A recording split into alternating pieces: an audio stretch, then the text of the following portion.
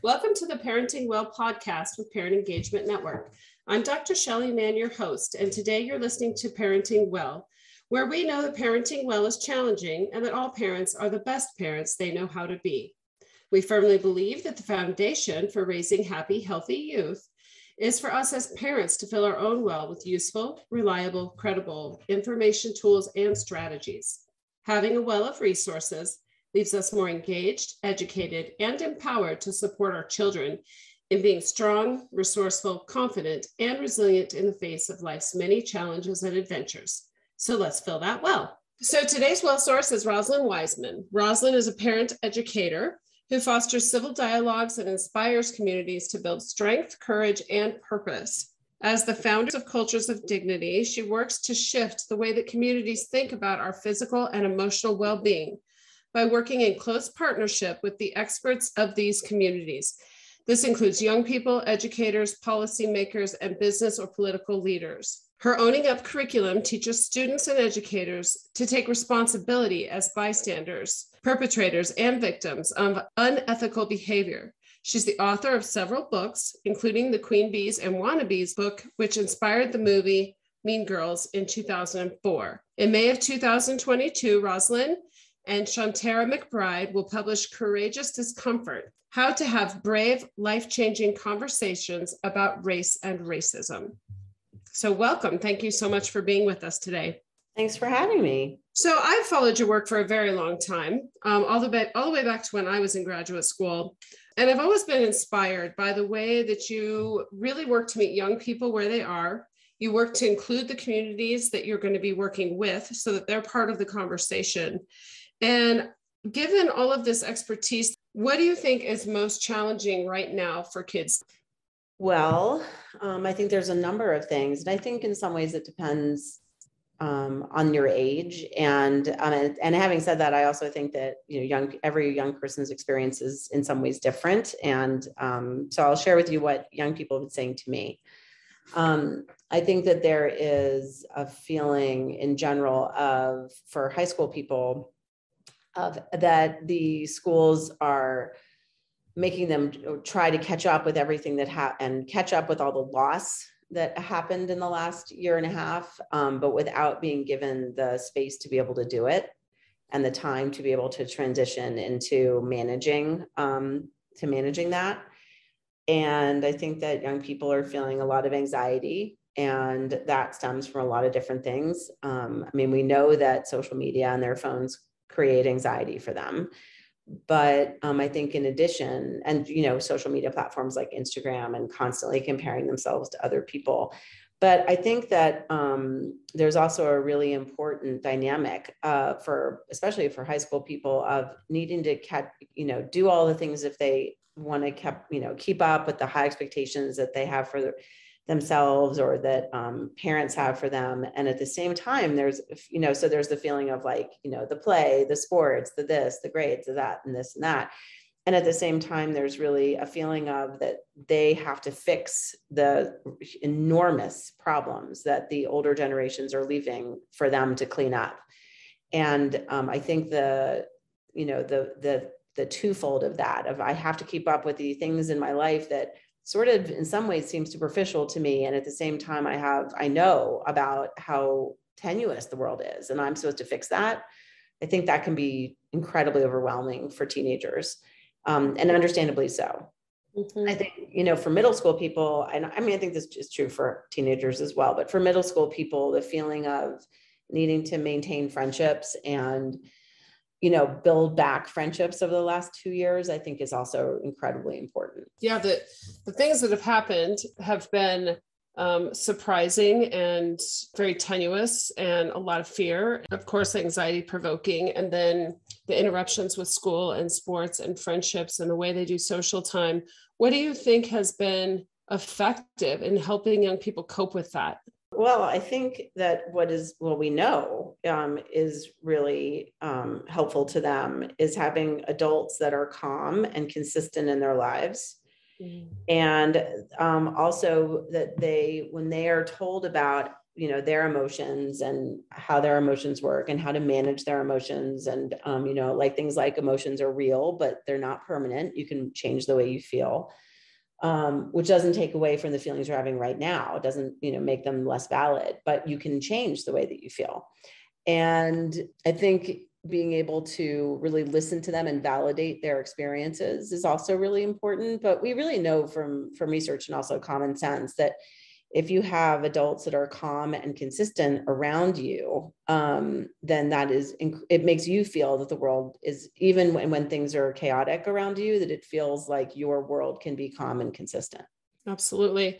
And that's a little bit counter to what you were just sharing, in the sense of there's this panic that kids need to catch up, and, how do we get them back into all the things they were doing and make sure that they're performing at the level that they would be, even though they've gone through what really could be considered a trauma for them. When we look at that, what do you think we need to take into consideration? What are the lessons learned, but what gives them that sense of security and safety? I know you said being with an adult that's really calm, but what other things contribute to really the characteristics of having positive well-being and being able to cope with this feeling of, I'm so overwhelmed with what I'm supposed to perform, and at the same time trying to take care of myself? Yeah. Well, I think what we call emotional granularity is really important, which is the ability to be more specific about the experiences and feelings that you're having. Because when kids say, I'm so stressed, there could be a lot of different reasons why they're feeling that way. And really the important first step is for children to understand how they feel for themselves, so that they can then articulate it to other people, like their parents or other, adults that care about them. And so I really think the most important, sort of stepping, the first foundation is for young people to be able to stop when they feel this feeling of being overwhelmed, or they're saying things like, I'm so overwhelmed, I'm so stressed, that they really take a pause and get more granular. Say, like, what am I really feeling right now? Why am I really feeling that? Even sometimes writing down the words that are more specific about what they're feeling. And, the more granular, as soon as you do that for yourself, as soon as you get more granular, that actually means that you're calming yourself down. That, by doing that, it's actually this wonderful thing that just by starting the process, you start achieving the goal, which is to calm yourself down, become less anxious, and frankly, and also your emotional intelligence increases. And really in the moment, what's so important is, sometimes young people have such a hard time, for good reasons, explaining how they're feeling to adults. And so the more they can do that, the better they can, and explain it to themselves and then explain it to adults, the better you're able to, we're all better to be able to address the problem that they're having. Mm-hmm. And given that Parent Engagement Network tends to work with parents and people that are in kids' lives, what I'm hearing is that there is a role for parents to help their children do that, to ask those questions if they are not yet skilled enough to do that for themselves, to say, talk to me a little bit more about what that means for you. Yeah, definitely. I say, like, if a kid's coming to you with issues, with problems, or is sort of generally trying, just trying to talk to you, that the most important thing is to say, thank you so much for telling me. And can you give me a little more details so that I don't make assumptions, or I have a better understanding of what's happening? Right. Yeah. Get down to what's really going on for them. Mm-hmm. And as it relates to the work you've been doing with Cultures of Dignity, you've been in the schools, you've really been in the thick of some of the day-to-day social problems, that are going on in our country and within schools and for our children. What kind of things would you say are really showing up in the schools, and have you learned about what kids need right now, and how parents and caregivers can play a better, or bigger, not better, bigger role in that? Mm-hmm. Well, honestly, I really believe the answer to that question is that the adults need to manage themselves better, and they need to get along with each other better. And that if you're angry at a school, there's some things that I really wish parents would not do. I really wish that they would not slam other parents or schools or particular teachers on social media, like Facebook groups. I really do not see, what I see in those groups is, like ostensibly it's like for support, for people to share experiences. But what I've seen is that they become places where accusations can be made, where people can be really nasty to, where adults, where parents can be nasty to children. And also that sometimes the people in the group believe they know sort of everything about a story when they don't. And I've also witnessed and had a number of parents tell me, which is really upsetting to me, is that for some of the parents who are so angry and are, just really going after the schools and teachers or principals, that there's a number of parents who are admitting to me that they are agreeing or pretending to agree with those parents that are doing that because they're too scared of those parents, because their kids are friends and they don't want things to get awkward with their children, or they are going to see this person when they're walking the dog in the morning and they don't want it to be uncomfortable. So they're going along with what this person is doing because of that. And I guess in the moment, I guess in the moment, it seems understandable because you don't want to rock the boat with somebody you live next to or in the same neighborhood or is in the same friend group as your child's.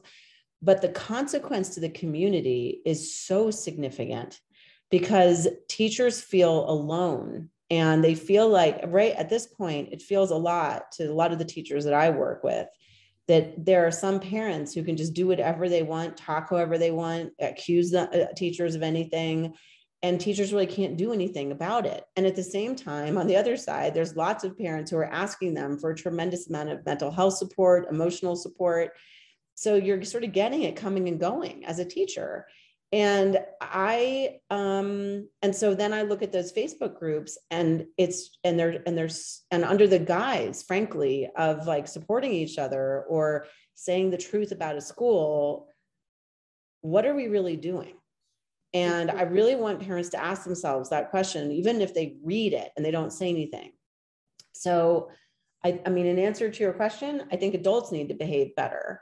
And I also want to say, because I want to honor the fact that, there are parents who have very good reasons for being very angry or frustrated at a principal or, administrator, a school district, a teacher, or whatever. I don't, unfortunately, think you can be a parent and put your child in any kind of school, private or public, and not have an experience where at some point where you feel patronized, dismissed, disrespected, your child is not being taken care of. That unfortunately is a really too common of experience. But I still don't think that justifies the kind of behavior that I'm seeing from parents today. What would be a good thing for a parent to do instead when they feel like that? When they get angry at a teacher or school, they have a bad experience. I mean, sure. Because honestly, this is Penn, and I was a parent in BVSD. I had 2 kids in BVSD, and I had experiences. I had an experience with an athletic director that the person was so sexist and so patronizing to me, and it was like a video of like what not to do. It was like I almost wanted a video recording so I could use it as a tutorial with teachers. It's like, this is literally the opposite of what you want to do. And I remember sitting in that room and being so shocked at the way I was being treated, and then realized, well, if I'm being treated like this, what is my child being treated like? And it also felt like my child was vulnerable to other adults because of this person's irresponsibility. And I remember that feeling of, oh my gosh, I can't trust you at all to take care of the emotional, physical welfare of my child. And when that happens to a parent, we can really get emotionally hijacked. I certainly had that moment. So I think the thing in general that we have to do is when we have those moments, first of all, we have to pause and we have to breathe. We have to trust the feeling, right? If you're sitting across the room, if you're sitting across from somebody and you're feeling like, is this person patronizing me? I think you should trust that. But I think this is the moment where you have to really dig into what you believe. And this is what I believe. So take it for what it's worth. If you're listening, is you have to treat people with dignity when it's hard. And I didn't say respect, because I don't respect someone's actions when they are taking away the dignity of someone else. The definition of respect is to admire someone's actions and the position they have because of it, And dignity is just inherent worth. You just get it. So I do not have to respect that athletic director's actions because that person was not acting in ways that was recognizing or acknowledging the dignity of me or my child. And I would say the same to any parent. You don't have to respect the actions of someone who is taking away your dignity or a child's dignity. And that includes safety and identity and inclusion, all of those things. But I do think that they do need to be treated with dignity as much as you might not want to. And what that looks like, I have found, is that when we take a pause and we come from a place of dignity instead of having to show respect, that we're able to be present in a very different way. And we're able to articulate what we need and what our boundaries are in a much, much different way. And it does not become a power struggle between you and the other person. So in that moment, for example, when you're with somebody that you think is being, disregarding the safety of your child, disregarding the feelings of your child or that you have, I would name it. I would say, I have to tell you that the way in which you're coming across is really making me feel like you're not acknowledging the safety concerns I have for my child, or that you're not treating me with dignity. You're not treating me or my child with the belief that they have the right to be here and feel that they belong here. And I'd like to know what steps you can take to be able to make that happen. And if you can't, if the person is incapable of having that meeting and treating you like that, then I think you say, I'm going to end this meeting now.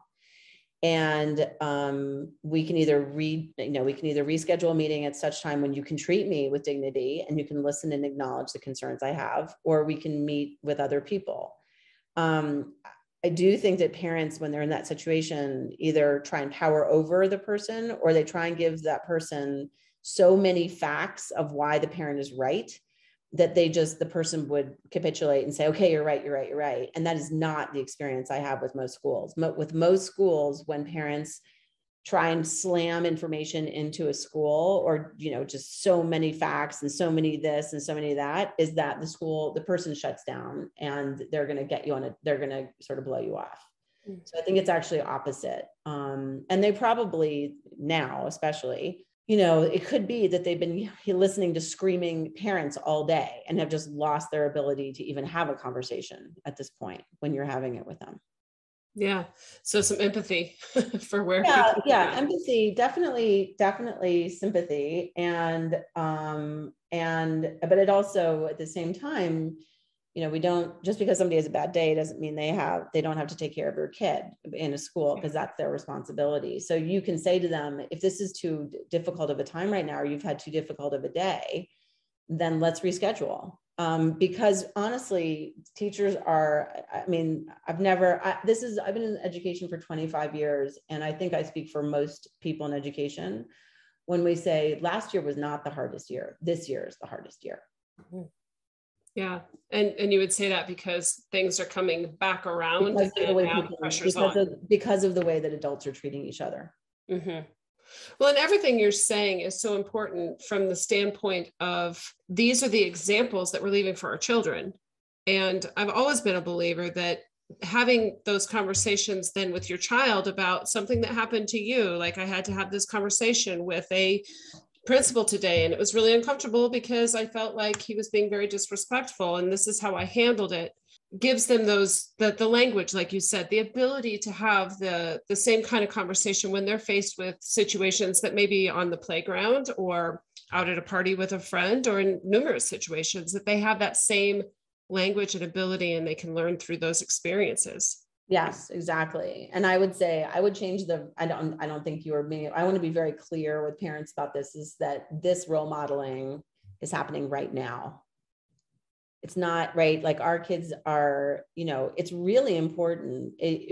What we know is that kids can see a lot of crazy adult behavior, but if they do have one close relationship with an adult that's calm and consistent, that really makes all the difference. So it's not like there's no hope when we see our kids see, coaches screaming at kids, or parents screaming at, in sports events, or teachers not doing, their job, or principals not doing their job, or whatever it is. or parents screaming at school board meetings, or screaming in school PTA meetings, or screaming, or being or texting nasty things to each other, or emailing nasty things to each other. I have seen more written nasty communication. I've been doing this work for a long time. I've probably seen more nasty written communication from parents to other parents and parents to administrators than I've seen collectively in 20 years of work, all of the time of work. But the good news is, thank goodness, is that if our kids have one adult who is calm and consistent, they tend to look at that person as sort of the life raft in a sea, in a storming sea. And so they go to those people, and and to be that person as a parent, your own child or other people, is incredibly important for kids. I love what you're saying, because the research has been saying this for a long time, that having one supportive adult in your life is a very, very important part of it. But you're giving some specific details of what it looks like to be that supportive adult. Mm-hmm. And it's more than just what we might consider typical support, is what I hear from what you're saying. Oh yeah. I mean, I will tell you these relationships, because we live in a, relatively small community. And one of the wonderful things I feel like one of the wonderful things about being a mom, really, truly, one of the wonderful things is having relationships with your children's friends as you watch them grow up. And, them for better and for worse. And I have a freshman now, he graduated from Fairview last year. And then I had one that went to Boulder for 2 years and then went to boarding school back east. And I am still I get texts from these boys' friends and I just care for them so much. And I also will completely nag them about things. Like, one of them is doing something that I do not approve of, and he's going to get a text from me in an hour saying that I do not approve of this thing that I have found out that he's doing. That's so great. Yeah, actually, I'm really looking forward to the conversation. I can't wait to hear the rationalizations of why this is a good decision. But really, it's such a pleasure to watch these children grow up, and to be in relationship with them it's just, not just your own children, but their friends. It's a wonderful thing. Yeah, absolutely. And it's practice for them to feel like they have somebody that they can talk to, and to bounce things off of another trusted person of what they're doing in their world, without feeling like they're just going to get hammered too hard, especially when you have the relationship. I mean, I think that's an important piece that you just said, is someone else could say that, and that child wouldn't listen to it the same way. Yes, exactly. One of the things that I love about the title of what you do, Cultures of Dignity, is that it's about building community and building a sense of an actual culture around the way we treat people. And I'm wondering if you can share just a little bit more about that, about what does it mean to have a culture of dignity in your home, in a school? Well, first of all, I think that one of the most important things is to remember that it's messy, that, it is very aspirational, like a culture of dignity, that we're constantly and always recognizing, acknowledging each other's worth. And that's not the way it goes. I think a better way that I think about it is that we have the principle that guides our thoughts and our actions to recognize and acknowledge people's worth as a given. And with that as the principle that's guiding us, that it's really the guardrails for how we're going to behave, and keeps us on a course of being strong and steady.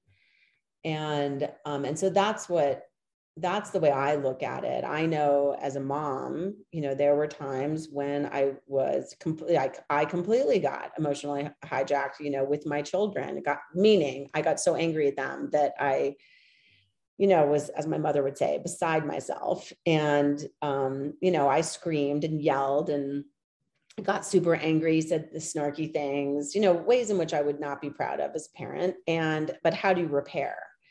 And I think that having the principle of a culture of dignity in your home is that when, for example, when you make a mistake like that, that you are able front and center to say, to somewhat quickly go back into the relationship and recognize that relationships have those moments, those really bumpy moments where we aren't the people that we aspire to be and that we want our children to be when they grow up. And so when we have this as a principle, it enables us to go back and say to them, for example, I just really snapped at you, or I assumed something about you, or I didn't listen to you. I just told myself a story, and I need to apologize. And I think I'm ready to listen now. And in a culture of dignity, listening is being prepared to be changed by what you hear. And so if you are ready, that you say to your child, I am ready now, which doesn't mean you have to agree. It just means that you have to be ready. And I think doing that, instead of having, for example, a family where power is the dominating dynamic of the relationships between people, or so that parents are powering over children, or the other is true. I certainly have seen children in families in Boulder where the opposite is true, where children have a lot more power than parents do. So it's really this feeling of the worth of people is sacred. And and that includes myself, right? So if my kid loses their temper and cusses me out because they had a horrible, whatever the reasons are, that's not okay, right? It's not okay. And so to be able to say, I know you're upset, but you can't treat me like this, right? Like as your mom, you can't treat anybody like this, but in my relationship with you, I can't have this. And that's a really important thing for us to stand up for. Yeah. And it really acknowledges their wisdom and their knowledge, their ability to contribute to the conversation. Absolutely. And in schools, how would you describe how that looks like in schools? What does that look like? It looks like there's so many different ways, but basically I have come to, especially after the last 2 years, that what we call social emotional learning is really about having teachable moments for educators when they are in their role as, in the classroom or in the hallway or in recess or whatever, in the office, that there's a sense that there are that we've agreed on teachable moments of, for example, what happens in a classroom when something runs off the rails, which it inevitably will. I mean, it has to. It's a school. It's a lot of people, and it's a lot of people who are going through extraordinary development in their lives. So, for example, if it's elementary school and you have a child who, for whatever reason, is riled up or upset or something after they come back from recess, there's a pretty common thing that teachers will say, which is leave it outside. But kids can't leave it outside. They actually have to transition. They have to be able to process the feelings that they're having.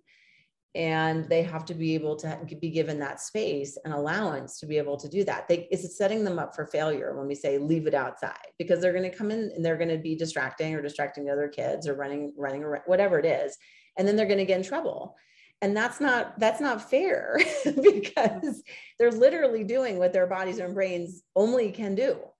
And so the teachable moment, for example, like in elementary school, can we all agree that we're not going to say something like that again, that we're not going to say leave it outside, that we're going to, as a faculty, we're going to agree based on what we know about young people's development, their brain and body development, what are the things that we need to do? And then also give teachers the autonomy to say, like, all right, what's the process in my classroom based on the principles that we've agreed on as a faculty? How is it going to look in my classroom? Because teachers need to have they need and deserve to have some autonomy to teach in their classrooms as they see fit. So like that's one for elementary school. Another would be in middle school. What happens if you have kids that are in 8th grade and a child cannot just keep them, has to talk to their friends during 4th period math class. And you can't just how are you going to move the kids? How? It's, if you decide that you need to move them, the actual process and strategy that you do has to be based on how you are an ethical authority figure. And how do you do that in a way that connects you to the student more, even if they're mad at you for separating them? How do you come across as an ethical authority figure? And what's the common language that adults are going to agree with, instead of, sometimes we get snappy and, they're dealing with 8th graders all day, for goodness sakes. So if we can agree on a common language and a common strategy, then it helps everybody be able to have teachable moments to show that we treat each other with dignity when social dynamics are hard. And that is actually important social emotional learning. And it's under that foundation that we can do more explicit programs and more explicit things like, what do friendships look like to you? What do boundaries look like to you? How do you establish healthy friendships? How do you go to an adult for help? All of those things that we want in social emotional learning that are more like a class-like or more content-driven have to be on a foundation of these teachable moments, or else they don't mean anything to the kids. Yeah. It really gets to the fact that we may have a lot of evidence-based programs or a lot of knowledge around social emotional learning, but it's very unique and individualized for the classroom, the age of the child, the teacher's style, so many different things. Yeah, I think we all can agree that, for example, a teachable moment, all teachers are going to deal with a kid who says something nasty to another kid about their identity in some way. That's just part of teaching. And you need to know what the strategy is. Like, faculty needs to have a united front, united language about what they're going to do when that happens. And there is no teacher that hasn't had that happen, right? So that's a teachable moment that everybody can relate to. Another teachable moment is if you're going to put kids in groups to learn, there are going to be social dynamics in those groups. So teachers have to, they should be having a common language and common strategy about how they teach, regardless of content area. Okay, you're about to be put into a group to learn. Here's my expectations for what happens with social dynamics, when we're in a group to learn, and here's what's going to happen. Here's the protocol I want you to follow if things are not working well. So that's the kind of stuff that everybody needs, and people can see like, oh, that's actually helpful to me in my day-to-day life at school. Right. And it's part of the everyday movement throughout the classroom or the home. It's not something that you just kind of weave into as part of a curriculum. Mm-hmm. Yeah. So it's really exciting to hear about your new book. And we were talking a little bit before we started, but I'd love to hear more about where your career is going and what this book involves and what people can expect. Well, thanks. I am... So many years ago, I met a woman named Shantara McBride, and we worked together for about 5 or 6 years. And we've always off and on worked together, consulted with each other, spoken together. She was a vice principal at a large high school for a while, and I spoke at her school because of it. So we've always been in each other's lives as friends and as colleagues. She's also a preacher for the United Methodist Church, and a youth preacher in particular for Arkansas, Texas, and Oklahoma. And she grew up in Dallas, Texas, and we've been working on equity and race issues forever. Queen Bees has a lot, I was talking about that 20 years ago. So we did a webinar last summer where we had about 1,000 people come. And we decided that we needed to write a book that put in all the 20 questions, sort of the most common questions that people have asked us over the years about diversity and racism and race and difference and things like that. And so we wrote a book called Courageous Discomfort: How to Have Brave, Life-Changing Conversations About Race and Racism. And it comes out in August. And we could talk about this for a long time, but suffice to say that we knew that it was important when we wrote it, but neither of us had any idea about how head-spinning race and racism and speaking out about these issues and having to defend how important they are for all of us, regardless of our race. We had no idea how this would be under fire. And so our book will come out in a time when people are actively fighting these kinds of efforts. So our hope is that we can contribute to the effort of people feeling more comfortable standing up for inclusivity, equity, in honest, transparent ways. That's exciting. I can't wait.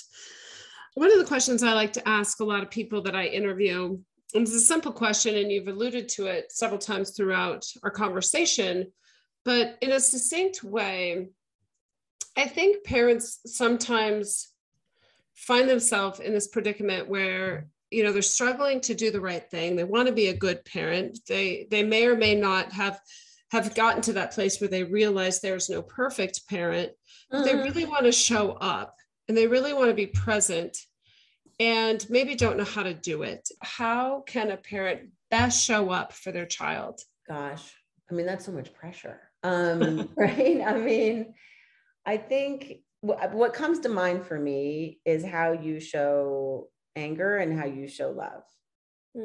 That's really what it comes down to, I think, for me.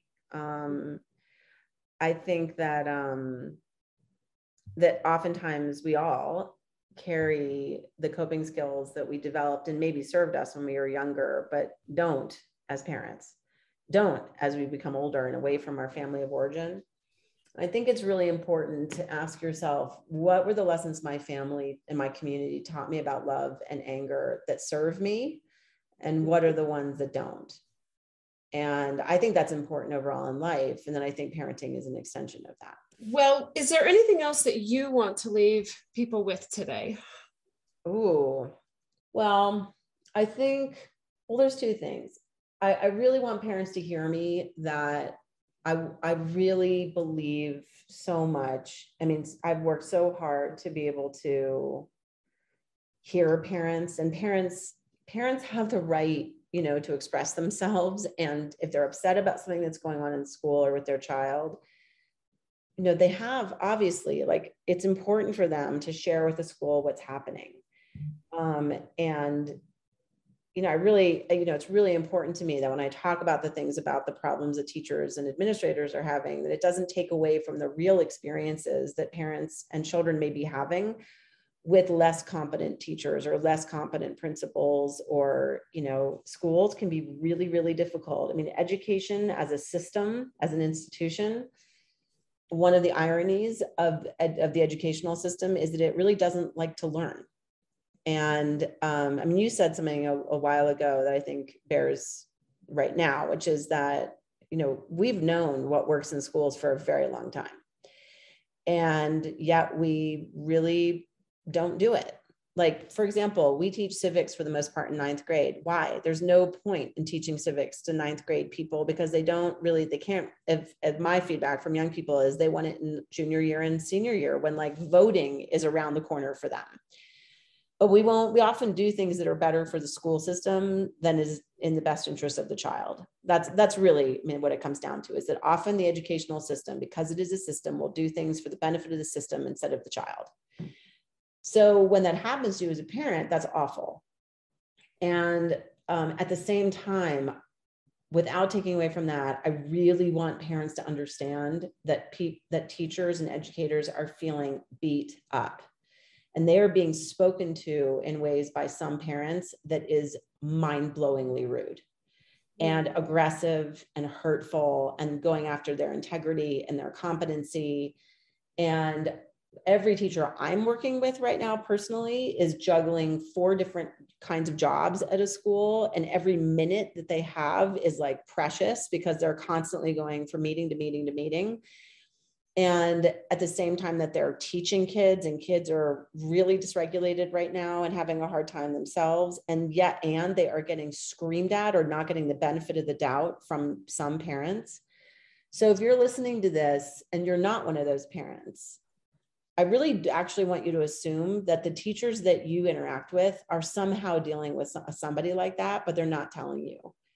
And so the more support you can give them, the ones that you think are competent, the ones that you think are trying their best, the ones that are being proactive and reactive to the situations that we have in schools, the more you can be openly supportive of those people, the better. Thank you. This has been a great conversation. I think that we could talk for hours. It's very interesting, and I think it's very timely given just so much going on in the world right now. I know that people can go to your website, culturesofdignity.com, to get a hold of you. Are there other ways that you want to share that people can go to reach out to you? Well, I think that's good. I mean, we've got our, our Instagram at Cultures of Dignity, and LinkedIn, and, Cultures of Dignity. But our website is definitely the place to get our information. And we just, posted a wonderful article by one of our teen advisors about high expectations that I think is wonderful, but I am very biased. That's great. Out of the mouths of babies, though, right? If we want to learn, exactly. That is a good place to start. Yeah. And I will say that I've seen many webinars, and getting on the listserv so that you can be in communication about what's coming out of Cultures of Dignity is a good idea as well. So I would encourage people to go on there and just, stay informed and get educated and be in the conversation of how you can integrate dignity into your life and the lives of the people you care about. Thank you. Yeah, absolutely. We always have webinars coming up for teachers, for parents, for kids. Yeah, we have a lot of them. Great. Well, thank you so much again. Thanks for being here. Thanks for sharing your experience and your wisdom with families and caretakers, people who are working with children. It's been very valuable. Oh, thanks. Thank you so much. So before we go, I do just want to thank our sponsors. We're so fortunate at the Parent Engagement Network to have some people that have stuck by us through the years. We have Premier Members Credit Union, Sartell Bliss and Coldwell Bankers, the Hope Coalition of Boulder County, and Zia Consulting, which is a software company. Please check out what's going on this year with the Parent Engagement Network. You can do that just by going to our website, which is www.penbv.org. And if today's conversation inspired you, please share our podcast with others. Please check out the other work we're doing. And if you would like to donate or you're inspired to be a sponsor, there are opportunities on our website to do that as well. So I hope that today's conversation has certainly added to your parenting well, and that the information and the insights that have been shared here today will help you in your journey of raising happy, healthy kids. So it was a pleasure to have you. And until next time, happy parenting.